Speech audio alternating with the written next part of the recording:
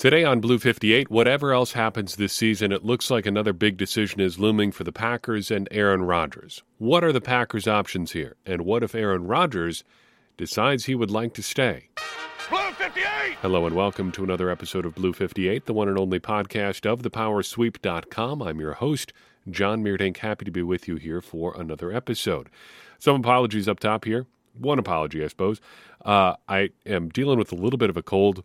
My two co-hosts were kind enough to supply me over the weekend with some of their germs, and it appears that it has finally taken effect, dealing with a little congestion here, so I'm sorry if that affects your listening experience for this episode. Would also like to start this episode by talking about being wrong, because there's going to be a bunch of discussion over the next, I think, few months and I guess years about the idea of being wrong. About the Packers making wrong calls, about people having the wrong opinions about what the Packers should or should not do in a given situation. And I just want to encourage you to be okay with being wrong. I've made a point on this podcast to try to call myself out when I'm wrong for things. We have an episode every year reviewing predictions where we talk about being wrong. And I think we need to look at being wrong as an opportunity to evaluate why we got things wrong and what we might be wrong about. Why did we think the Packers should do certain things? And what reasons were there why those particular decisions didn't work out or worked out one way rather than a different way? You can apply this to Aaron Rodgers, Jordan Love, any number of things, because there's different decisions happening for the Packers all the time. And it's important to be okay with the idea that you might be wrong about something related to the Packers. There have been, and he hasn't even played yet, there have been wars fought on Packers Twitter about Jordan Love this season and what the Packers need to do with him or not do with him or his relative merits as a player. Maybe we're all right, maybe we're all wrong, maybe it's somewhere in between. But somebody's going to be right, somebody's going to be wrong, and it could be for factors entirely out of Jordan Love's control. Maybe he finally gets an opportunity to be a long-term starter, whether it's with the Packers or somebody, and in his first game he breaks his elbow. Are we ever going to get a good look on him? Are we ever going to know what could have been? No, we won't. But the process of getting to right or wrong, the process by which you get there is really the important part here. The outcome is often out of your control. The process of going through it and acknowledging when you might be wrong is important too. So by all means, have your opinions, have your takes, back them up as strongly as you can with evidence and sound reasoning, or if you just want to follow the Jim Rome school of talking about sports, you can make it really simple. Have a take and don't suck. That's a pretty fair rubric for me, I think. Back up what you think about as well as you can, and if you're right, you're right. If you're wrong, well, try harder next time. And I say that because of some of the discussions that I think are coming, but also because I want to segue into this topic here just at the top, talking a little bit about Rashan Gary. We got news this week that he is done for the season. It appears like it's a torn ACL, though I don't know if it's 100% confirmed yet. For all intents and purposes, though, he's going to be done for the year. And if it is a torn ACL, he's got a long road to recovery ahead of him. It is, of course, a huge bummer. I've been or at least at the start, I was a pretty vocal skeptic about him. I would never describe myself as a anti-Rashan Gary person, but I think there was reason to be skeptical about the pick from the get-go. But he has grown and grown, and that skepticism has shown itself to be misplaced. He has been nothing short of incredible this year. 18.6% pressure rate on the year, one of the best I've seen in my time talking and writing about the Packers. Going just on true pass sets, so straight drop-back passes, he's getting a pressure more than 1 out of 4 attempts. He can get after the quarterback with the very best of them. And seeing him go from a guy who had a lot of potential to a guy who is able to fully harness that potential and become the player that he is today has been super rewarding as a fan and somebody who talks and writes about the Packers. Seeing him take on a bigger and bigger role, seeing him harness those tremendous physical gifts has just been super enjoyable and super rewarding, and seeing him put in the time and the effort has been great to see, because you don't always see guys with the physical tools that Rashan Gary has putting in the level of work that Rashan Gary has so far. Essentially, he's grown into a leader in front of our very eyes. And this year, I think he was the Packers' very best defensive player. He's right there with Jair Alexander. He's right there with Kenny Clark. He's been tremendous this year. So it's just an enormous bummer to see a guy who has grown, who has done everything the right way, who's done everything that's been asked of him and more, to get a setback like this. So how long is it going to be? The injury occurred on November 6th. Let's look at some timelines. Elgton Jenkins went 302 days from his ACL injury to when he was back in a game. Robert Tonyan a week less than that. Kylan Hill took 375 days. David Bakhtiari, well, it depends from where you want to measure. But the possibility of setbacks, always in the realm of possibility, I suppose. But looking at those other three injuries, other than Bakhtiari, 10 months is a pretty good ballpark. 10 months would put him right at the start of 2023, right around the first week of September or so, being ready to go for game action. It's not impossible. The question in the meantime is, what do you do contract-wise? Because he is in his fourth year right now. He would be playing on his fifth-year option next year. And I can guarantee you that Rashan Gary is not going to want to do that. So what do the Packers do? I think the Packers have to be open to doing a deal here. But here's where it gets a little bit complicated. And we talked about this earlier this season in regard to the Roquan Smith situation in Chicago. Who is Rashan Gary's agent? Rashan Gary's agent is Rashan Gary. Now, I understand why guys want to be their own agents. You can be fully in control of your own contract. You can be fully in control of your own money, in that you're not giving up the 3% to an agent that you otherwise would. But I think there's a good amount of applicability for that famous saying about the guy who serves as his own lawyer, for the guy who serves as his own agent. That saying goes that a man who serves as his own attorney has a fool for a client. I think that might be true for agents too. Now, there are standard NFL contracts, but more than just overseeing the contracts, you got to remember that an agent is an intermediary. The agent is getting the unfiltered, honest opinion about his client and delivering that to the player after massaging the truth a little bit. It's one thing if somebody tells you to your face that you're worth X amount of money a year. It's another thing if you hear it from a guy you've hired and he says, they think you're worth this amount of money per year. I think we can get them to this. You don't have to face the harsh realities of negotiation yourself. You can take emotion out of it by having someone else do it for you. And you take some of the trickiness out of it too. Because we've seen more and more guys act as their own agents in the NFL, and a lot of these guys are getting taken. They're leaving money on the table, and I think teams are tricking them into doing it by putting it in a way where they're encouraging guys to bet on themselves.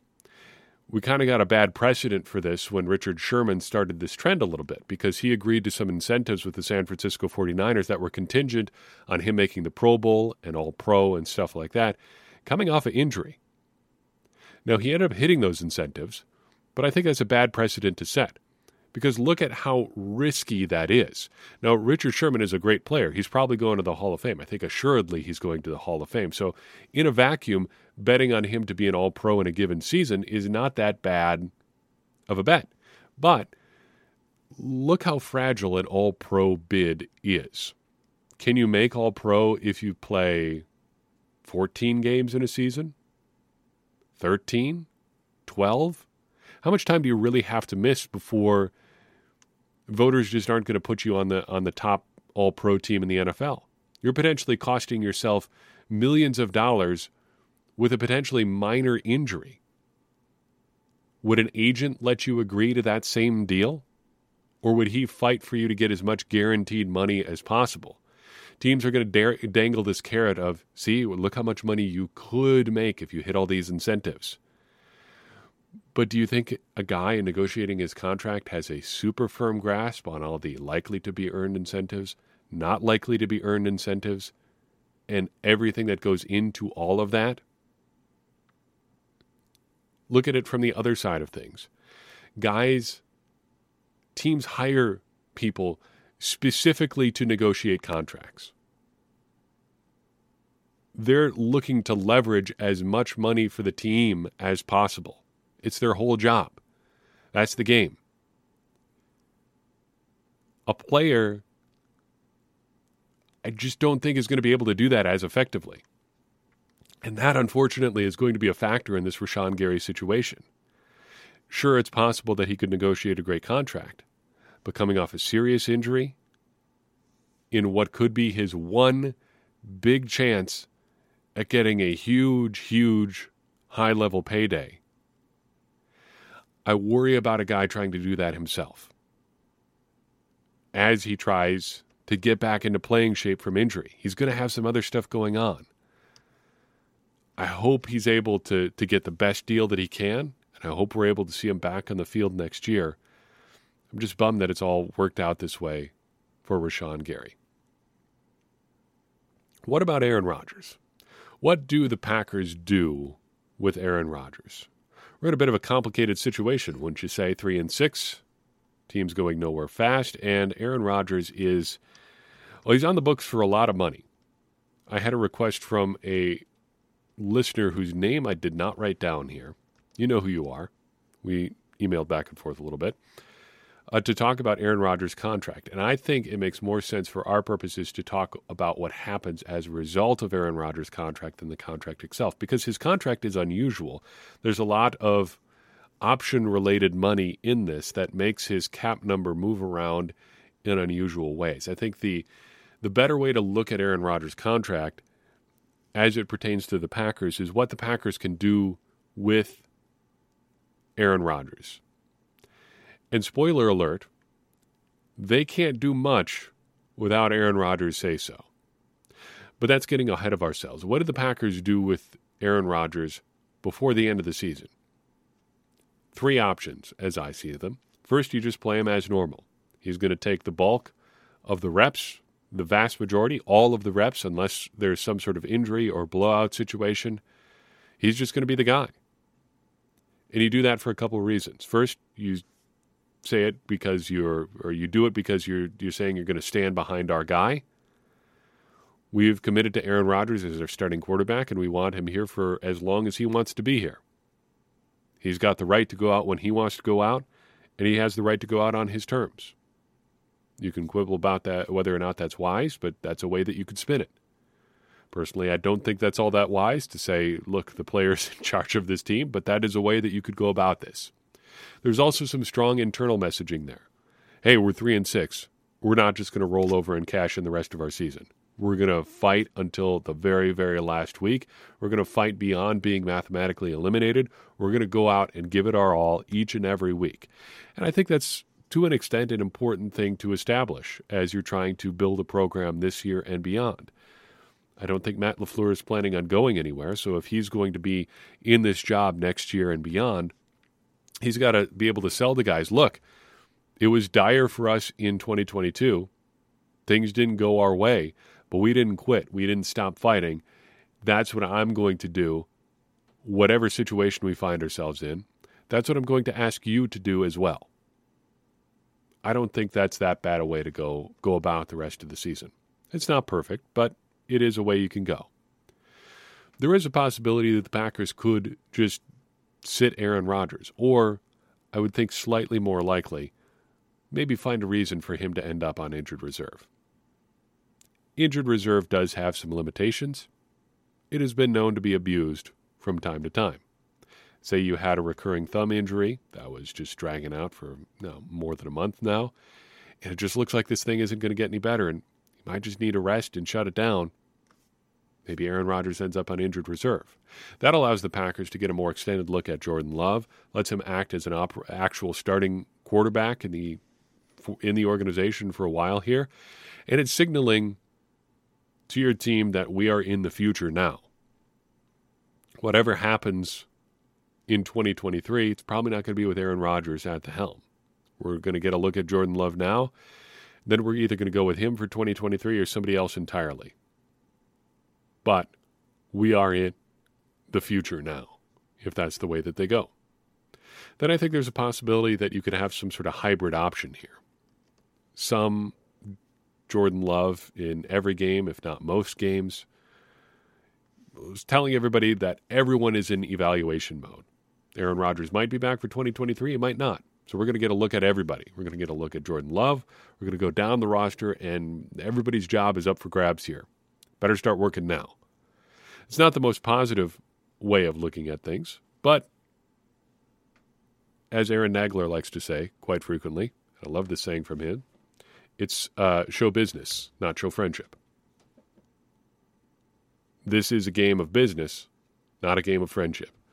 And you got to remember that often in this game. It's not about who's well-liked or who coaches like, though that does play into things a lot. It's not about who's friends with who, although that is a good way to get a job if you're, say, I don't know, Joe Barry. It's about who can put it on film week in and week out. So getting an opportunity to have everybody up and fighting for a job might be some good messaging too. Regardless of what the Packers do in season, there are some things that they have to consider after the season too. Whatever ends up happening for the Packers this year, it looks like Aaron Rodgers and the team are going to have a decision to make next spring as well. And honestly, I think that's how Aaron Rodgers wanted it. He talks about long-term job security, the long-term contract.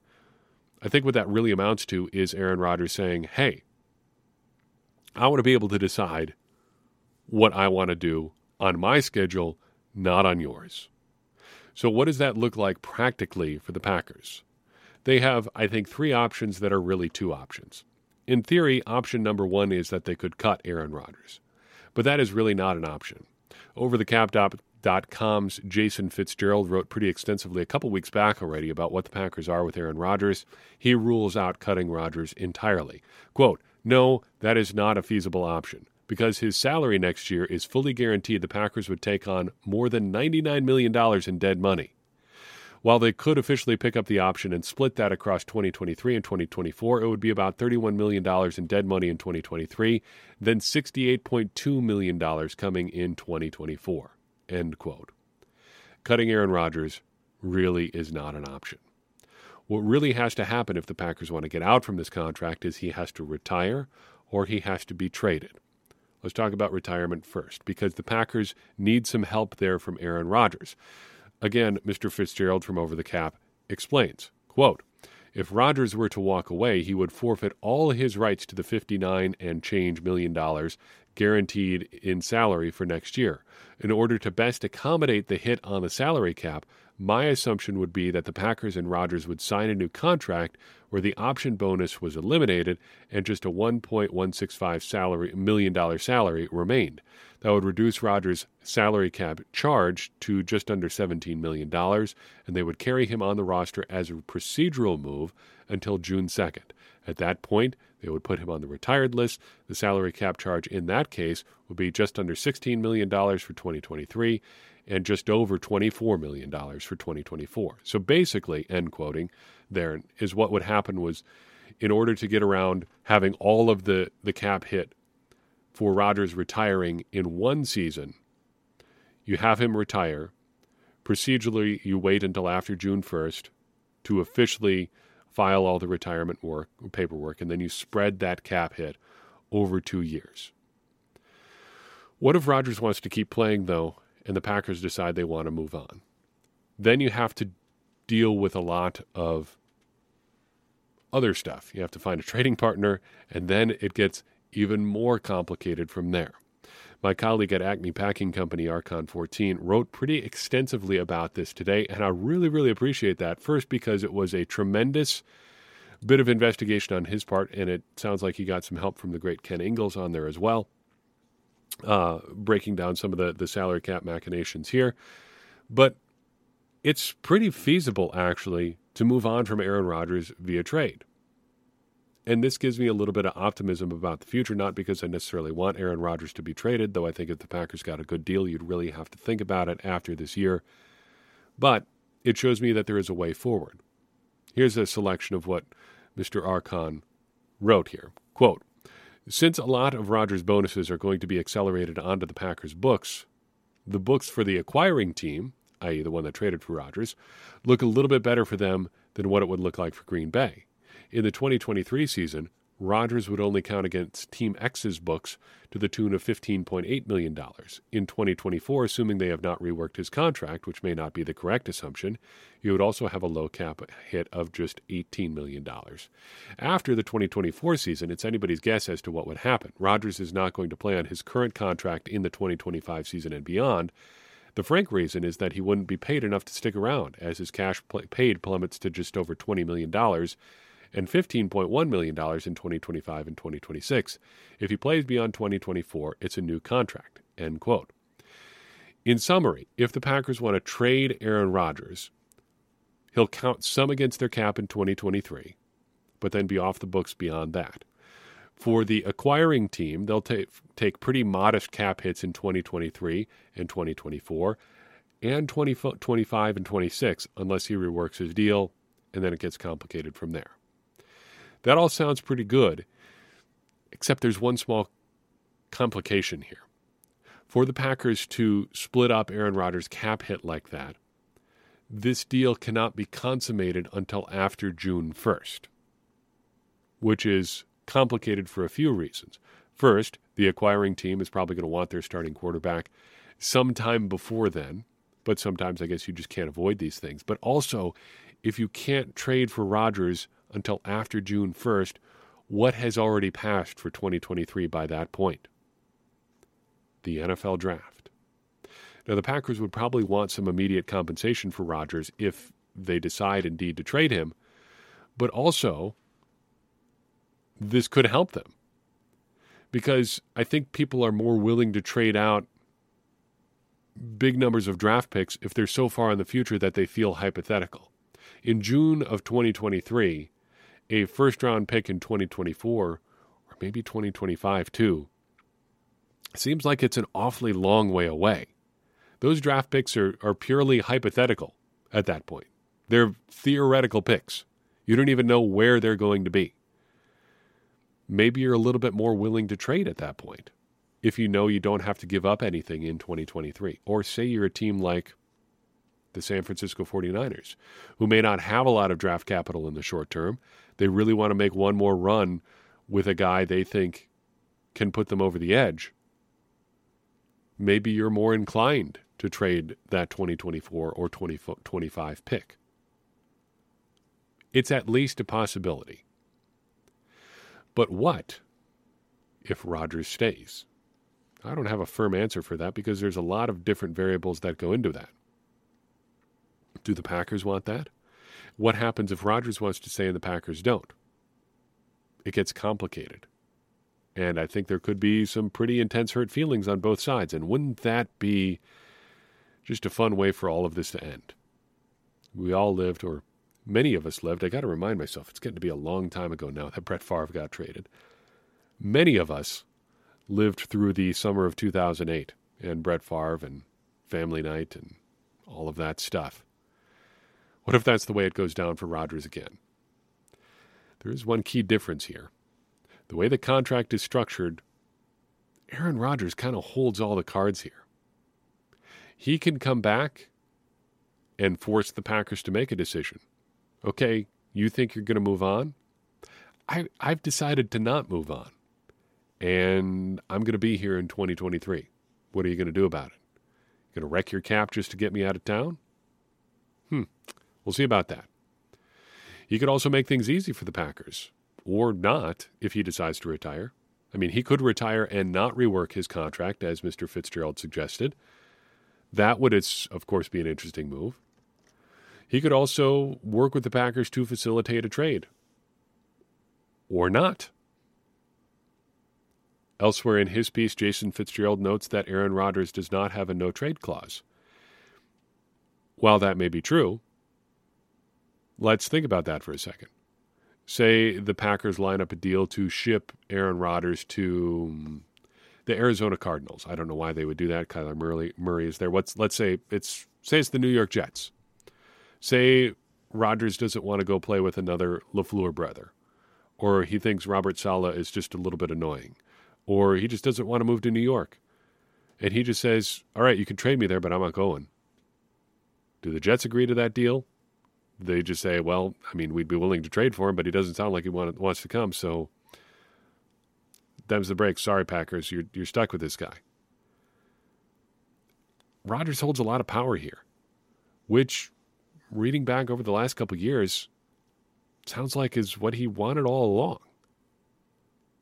And I guess if you're looking for more empowerment for players, that's a good thing, I guess. It does just leave the Packers in a bit of an awkward spot.